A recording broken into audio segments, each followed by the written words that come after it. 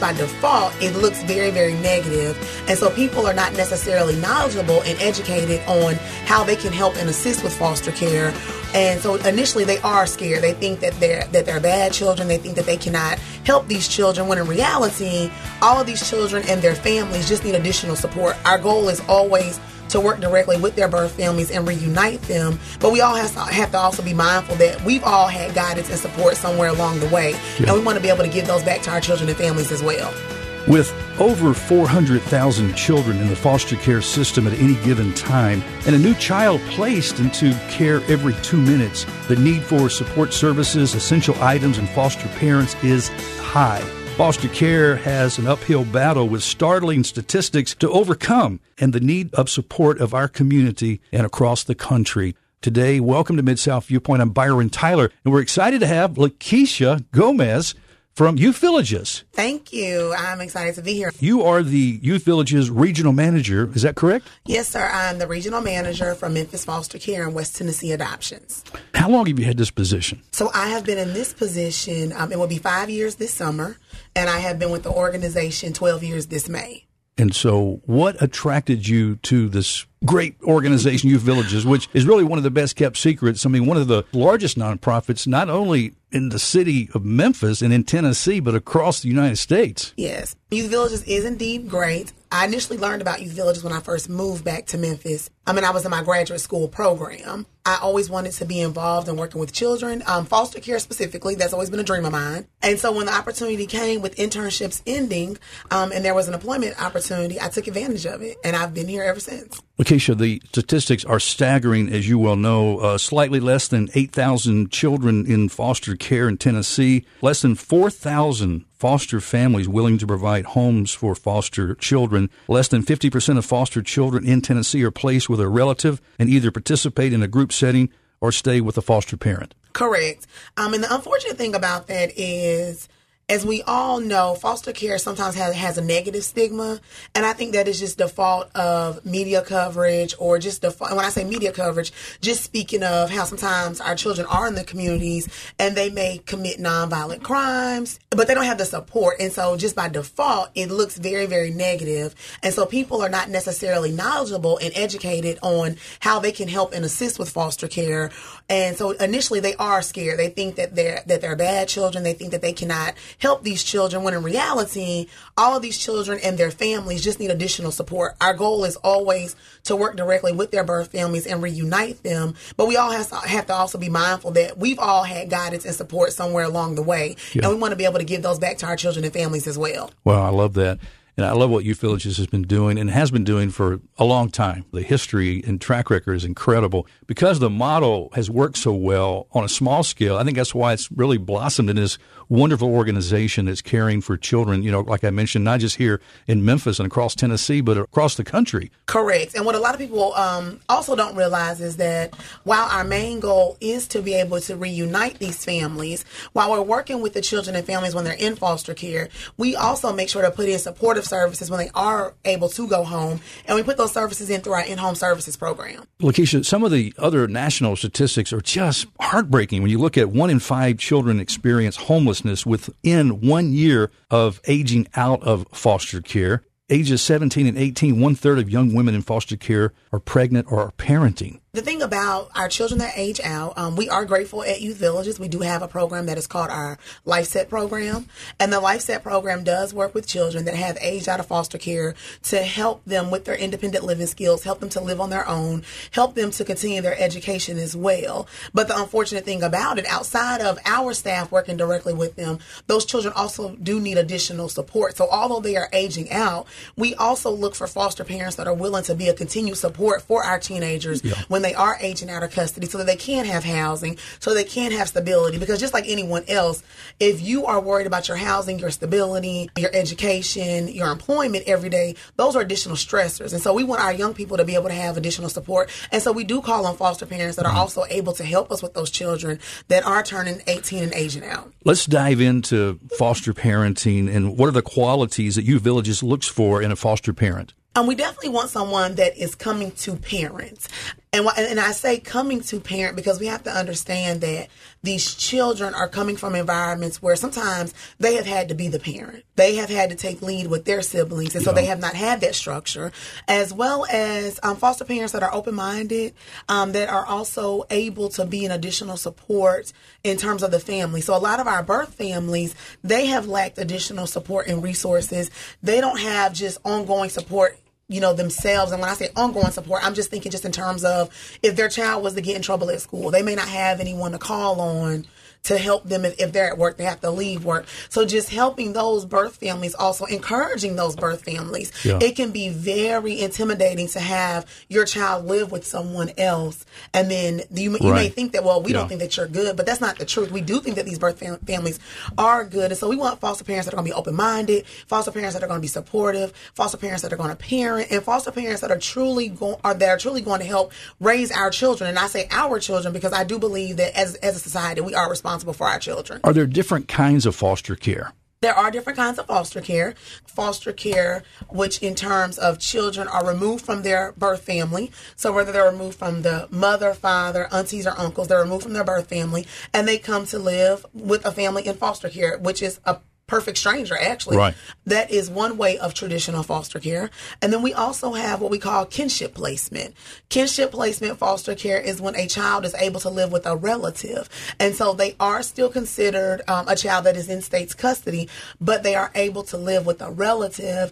And if at all possible, we do like to work with the Department of Children's Services to make that happen first, because we do believe that children are best raised by their families. Well, I tell you, I was reading a story, and this Yolanda Dillard must be like the superhero of foster parenting. She's been fostering for 27 years. She was 34 when she started foster parenting.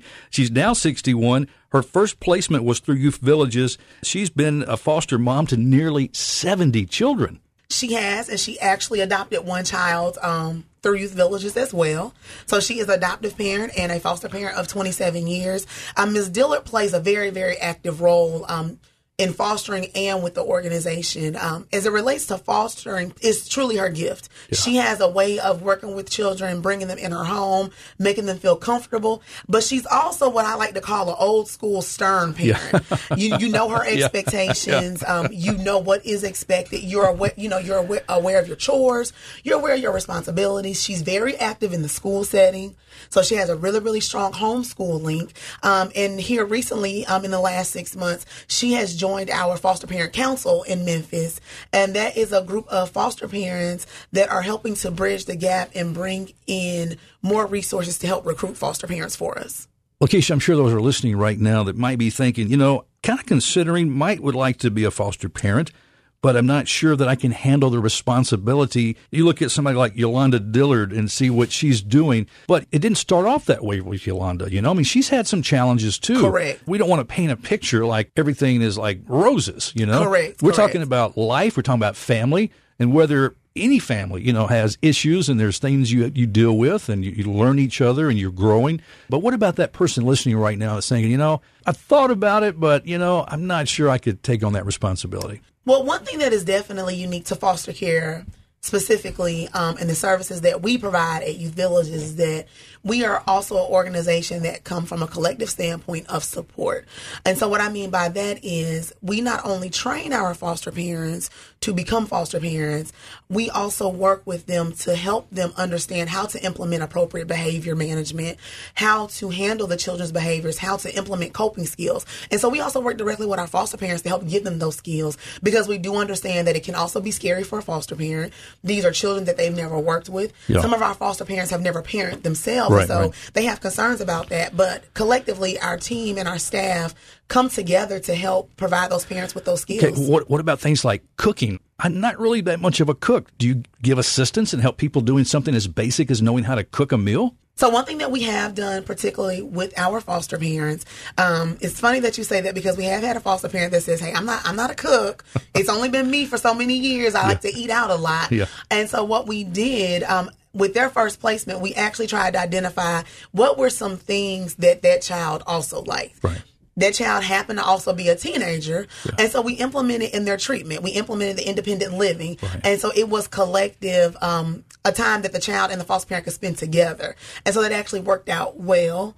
from that nature. We also have worked with parents in terms of resources, resources that we that our counselors find in the city that are supportive to those foster parents, as far as cooking classes. And we also encourage the foster parents with just simple recipes that even if you're not a cook, you cannot mess them up at all. Well, I was thinking too, something that basic of cooking, not just for the parent, but you could use that to include as a teaching time for that foster child. You can both learn to cook together. Yes, and we like to we like to use all of those for independent living, because the reality of it is, whether these children go back home or unfortunately these children age out of foster care, they need the independent living skills because they are going to be young adults on their own at some point. How do you consider if I have adequate enough living space? I know that's important. Okay. And also renters insurance or homeowners insurance. Those are basic things you need to have. Yes, I'm definitely glad that you brought that up. So just in terms, those are all things that follow up under the requirements to become a foster parent.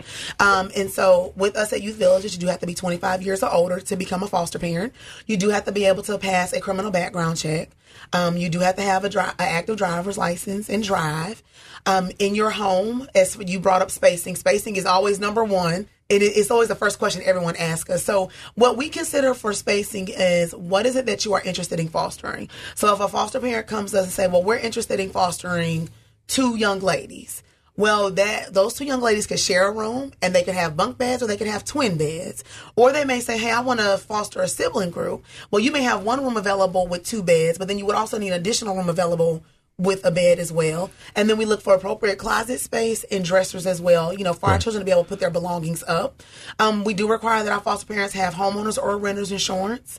We do require that they have auto insurance as well.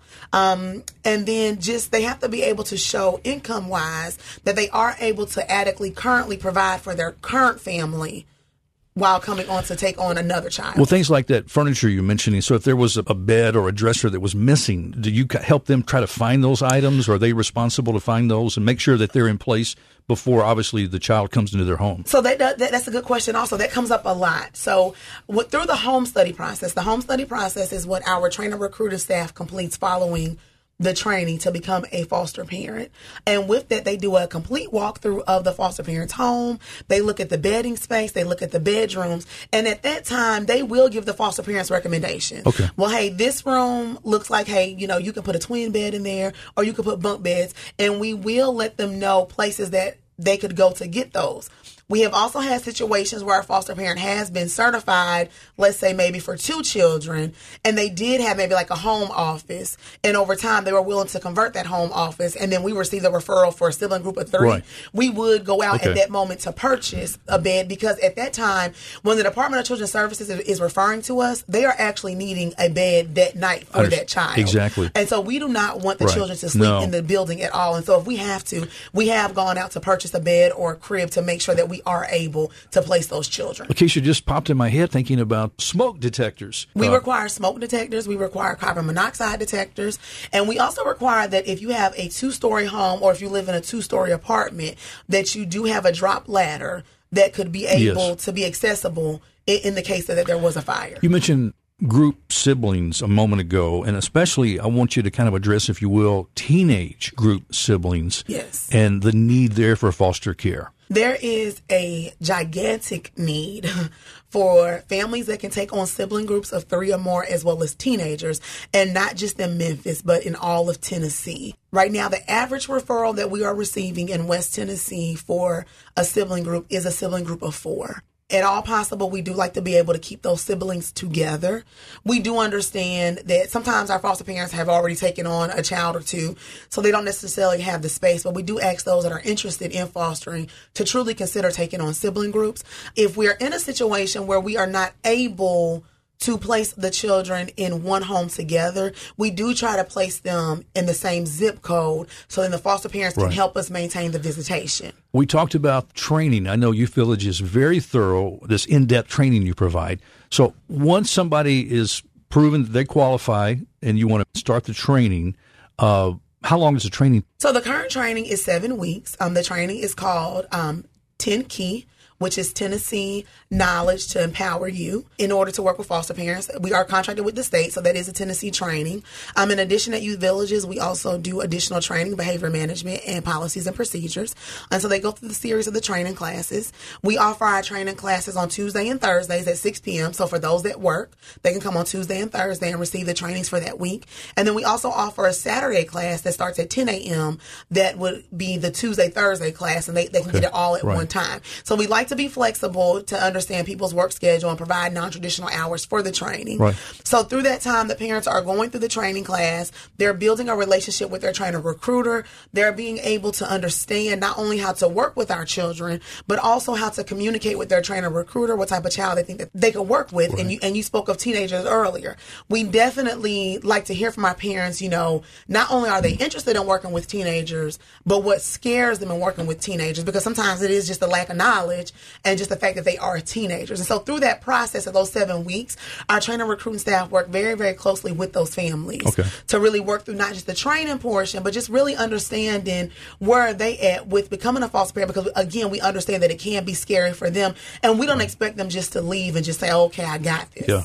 So I've gone through the 7 weeks of training. How soon are you going to start dropping children at my front door? So the parents finish up the training. We also do a portion, what we call a clinical interview, and that is where someone from the clinical team comes out to their home and meet the family as well to just provide a clinical assessment of their strengths and also to address any of their additional concerns. From there, we collect all of their documentation and we put it in this cute little file and we send it off to Nashville because we are contracted with the Department of Children's Services. Nashville does have to lay eyes on our paperwork as well. And so usually the turnaround time from completing the 7-week course and gathering all the paperwork could be about 10 to 12 weeks. Okay. And I say 10 to 12 weeks because for everyone it can be different. If you're a single family, you're just one individual, that's a little less paperwork than a family, a 2-parent home, and then they also have kids, just in terms of paperwork. And then honestly speaking, from the time that you get your approval, between those 10 to 12 weeks, you could get a placement sometimes as early as that same day. Really? Or as late as 2 or 3 weeks later. Because we're, at Youth Villages, our placement team does work Sunday to Sunday, 24 hours around the clock. And so we are getting referrals ongoing. And so it's just a matter of the referral that we received, the type of child that you are interested in working with, and then us just working with you based on your strengths. Things like medical issues that come up, a child gets sick. Are you required to take that child to your doctor or find a doctor, or do you have doctors that are through Youth Villages? That is an awesome question. So our children do receive the TennCare insurance. They are required to have 6-month dental, and they are required to have an annual physical. Their annual physical does have to be held at a Tennessee Health Department. Any follow-ups or any other ongoing needs, a minor cold or what have you, foster parents are free to take them to their family doctor. Okay. Same thing with dental. It's just a matter of their annual physical has to be held at a Tennessee Health Department. An issue arises at 3 o'clock in the morning. What do I do? If an issue arises at 3 o'clock in the morning, let's just take medical for an example. If there's a medical issue that arises at 3 o'clock in the morning, we would want a parent to do just like they would with their children. Get their insurance card, get their documents, and head to the nearest emergency room, and then contact on call. If it's something that's not necessarily medical, but we may be thinking more of a behavioral or a crisis situation, we do have an on-call process. We do provide 24-hour services at Youth Villages, and that foster parent would contact on call, and as needed, we would also send a staff out to their home even at 3 o'clock in the morning. Lakeisha, I know in every situation for these children, change has been forced upon the child. That doesn't really encourage a lot of trust in them. How does a foster parent help build that trust factor in these children? Foster parents help to build the trust, honestly, just being transparent on the front end. Just really understanding that these kids have gone through trauma. And so although you may be an old school parent like Ms. Dillard has a way of letting them get settled in her home that first night, that first day. And then she comes in collectively and she has like a family meeting to just kind of talk about the expectations, what they want. So that initial meeting lets those kids know, okay, this is my time. I'm still getting to know you, but this is my time to say my expectations and what I like as well. Also, just building that trust through little things, asking them, what would you like for dinner tonight? Not just assuming that they want McDonald's or not just assuming that they want a home-cooked meal, getting their input on activities they want to be involved in. Because sometimes as adults, we automatically just say, oh, well, they're kids, they need a balanced meal and they need to be in soccer and basketball and ballet. But really, really asking them, really getting their input. I think most importantly, consistency with boundaries. Definitely. Okay. We talked about some of these discipline issues that children might have, multiple school suspensions, attitude, anger, PTSD triggers from past abuse that causes them to act out with these negative behaviors. How does the foster parent deal with these issues? One thing that we do while we're working through our treatment goals and interventions with our children, we make sure to include those. And when including those, we make sure that the foster parent is, one, aware of what we are addressing, and two, if we're including them in the intervention, what part of the intervention is the foster parent comfortable with. Right. And when we're looking at the school setting, we work with our staff and with our foster parents to just learn how to advocate for our children. We definitely understand that educators are tired too. They're in classrooms with 25, 30 kids. And so we definitely want to come from a collective standpoint and work together as a team. And so we call on school meetings as needed. We don't leave those foster parents just hanging to just run to the school every single day, every single month. We support those foster parents through our school meetings. And because our children are in state's custody, we do have educational specialists through the Department of Children's Services that also help to provide that support in training. And so we even collectively do meetings first. If we're preparing for a school meeting, if we're preparing to address a behavioral issue, we will meet with the foster parent first. Hey, let me hear your concerns. Let me hear what your concerns are, not only about the child's behavior, but what has currently been going on in the school setting. And we like to make a plan to go in to work collectively together. Are there times that you might have to remove the child from that foster home to deal with a certain issue like this? How does that work? Unfortunately, we have had those situations come up, and they have been unique situations. They have been situations where the foster parents have definitely tried to work through things, but then the child may end up in an alternative school setting where the foster parent is not able to get them there. And so we try to work to see how can we support them? How can we support the foster parent to be able to get the child there to maintain them in the school? But then sometimes we haven't been able to, and so we will unfortunately temporarily move that child, but keep that foster parent as a support. And we always remove a child as a last resort because we don't want to continue the cycle of setting that child back. Are foster parents receiving some type of income per child or just based on the expenses that they put in, that they get reimbursement? How does financial work in foster I'm glad parents? you brought that up also. That is a question that a lot of people ask. Coming to foster, there's definitely not income associated with the fostering. There is a reimbursement for items and needs that the foster parents may pay out monthly. It may not necessarily cover everything that comes up, but we definitely encourage the foster parents, to ensure that they're purchasing school items, school clothes, their ongoing needs and necessities. Also using that reimbursement to have our children active in pro-socials, using that reimbursement to have our children active in summer activities. Right. So there is a reimbursement that does come associated to help the foster parents to be able to provide the support for the children. Well, I think that's important, too, to the parent to know that this is a responsibility. There's some sacrifices. There are definitely sacrifices to be made. And it's not that I don't think that people don't realize that. I think, again, it's just a matter of being knowledgeable of what is actually going into being a foster parent versus being a mentor or being a support. And so definitely when you come to being a foster parent, again, like I said earlier, we are definitely looking for you to parent. And just like any parent, there are definitely sacrifices that come with that. Exactly. Well, you mentioned, Lakeisha, we talked about Yolanda being a foster parent who also became an adoptive parent. So that's pretty exciting. What's the process? How long would somebody have to be a foster parent and they decided, hey, we're bonding so well, I want this child to have my name. I want this to be my child, to be an adoptive parent? So in order to become an adoptive parent, the training is no different. So once you have actually become certified, you are able to just foster. And if you change your mind and say you want to become an adoptive parent, you are then now able to adopt. There's not any additional youth villages training that you would have to attend. The children would have to be free and clear for adoption. That is a term that we use in the state of Tennessee. And what that term means is that that child's parents' rights have been terminated and that child will not be returning home to their birth family, unfortunately. And I say unfortunately just because our first goal is to reunite. Yes. And then if we can't, we will move towards adoption. So once that child is free and clear for adoption, that child has to be placed in your home for 6 months. And at 6 months, we can move forward with adoption. As we start to wrap up our program here, Lakeisha, maybe a story where you have seen a child leave their birth family, maybe because of financial reasons, maybe because of drugs or whatever reason that they've been pulled out of the home and have gone into foster care, and you've worked toward reuniting the family. You just had a great success story there. One family that definitely comes to mind for adoption is the Rogers family. They were retired. Mr. Rogers still sometimes worked part-time. All of their children were adults, and they were very active in their church, and they just wanted to give back. So they initially came to foster and to solely foster only. Wait a minute, the Rogers, they've been here on this show. They were right here. Yes. Yes, I remember them. Yes, and they literally came just to foster, and I'll never forget it. I took the car seat, the booster seat out of my car, and we left a meeting, and I was like, she's like, I don't got a car seat. And I was like, I got one for you. So I'll never forget that. The Rogers were very, very supportive. I mean, they had those children available for family sessions. The Rogers family were like, you said retired. They were like in their 60s, I believe. Literally. And over time. Well, the siblings, was it 5? Sibling groups of 4. There was a sibling group of 4. That's right. 2 girls, 2 boys. Yep. And over time, it just never worked out. The Rogers were very supportive of the birth family. And just for various reasons, it did not just work out for the birth family. And then the time came, and we asked the Rogers, okay, like, they've been here now. We don't want to move them. Precious family, when they came up to the studio to do the radio show, the children were in our conference room.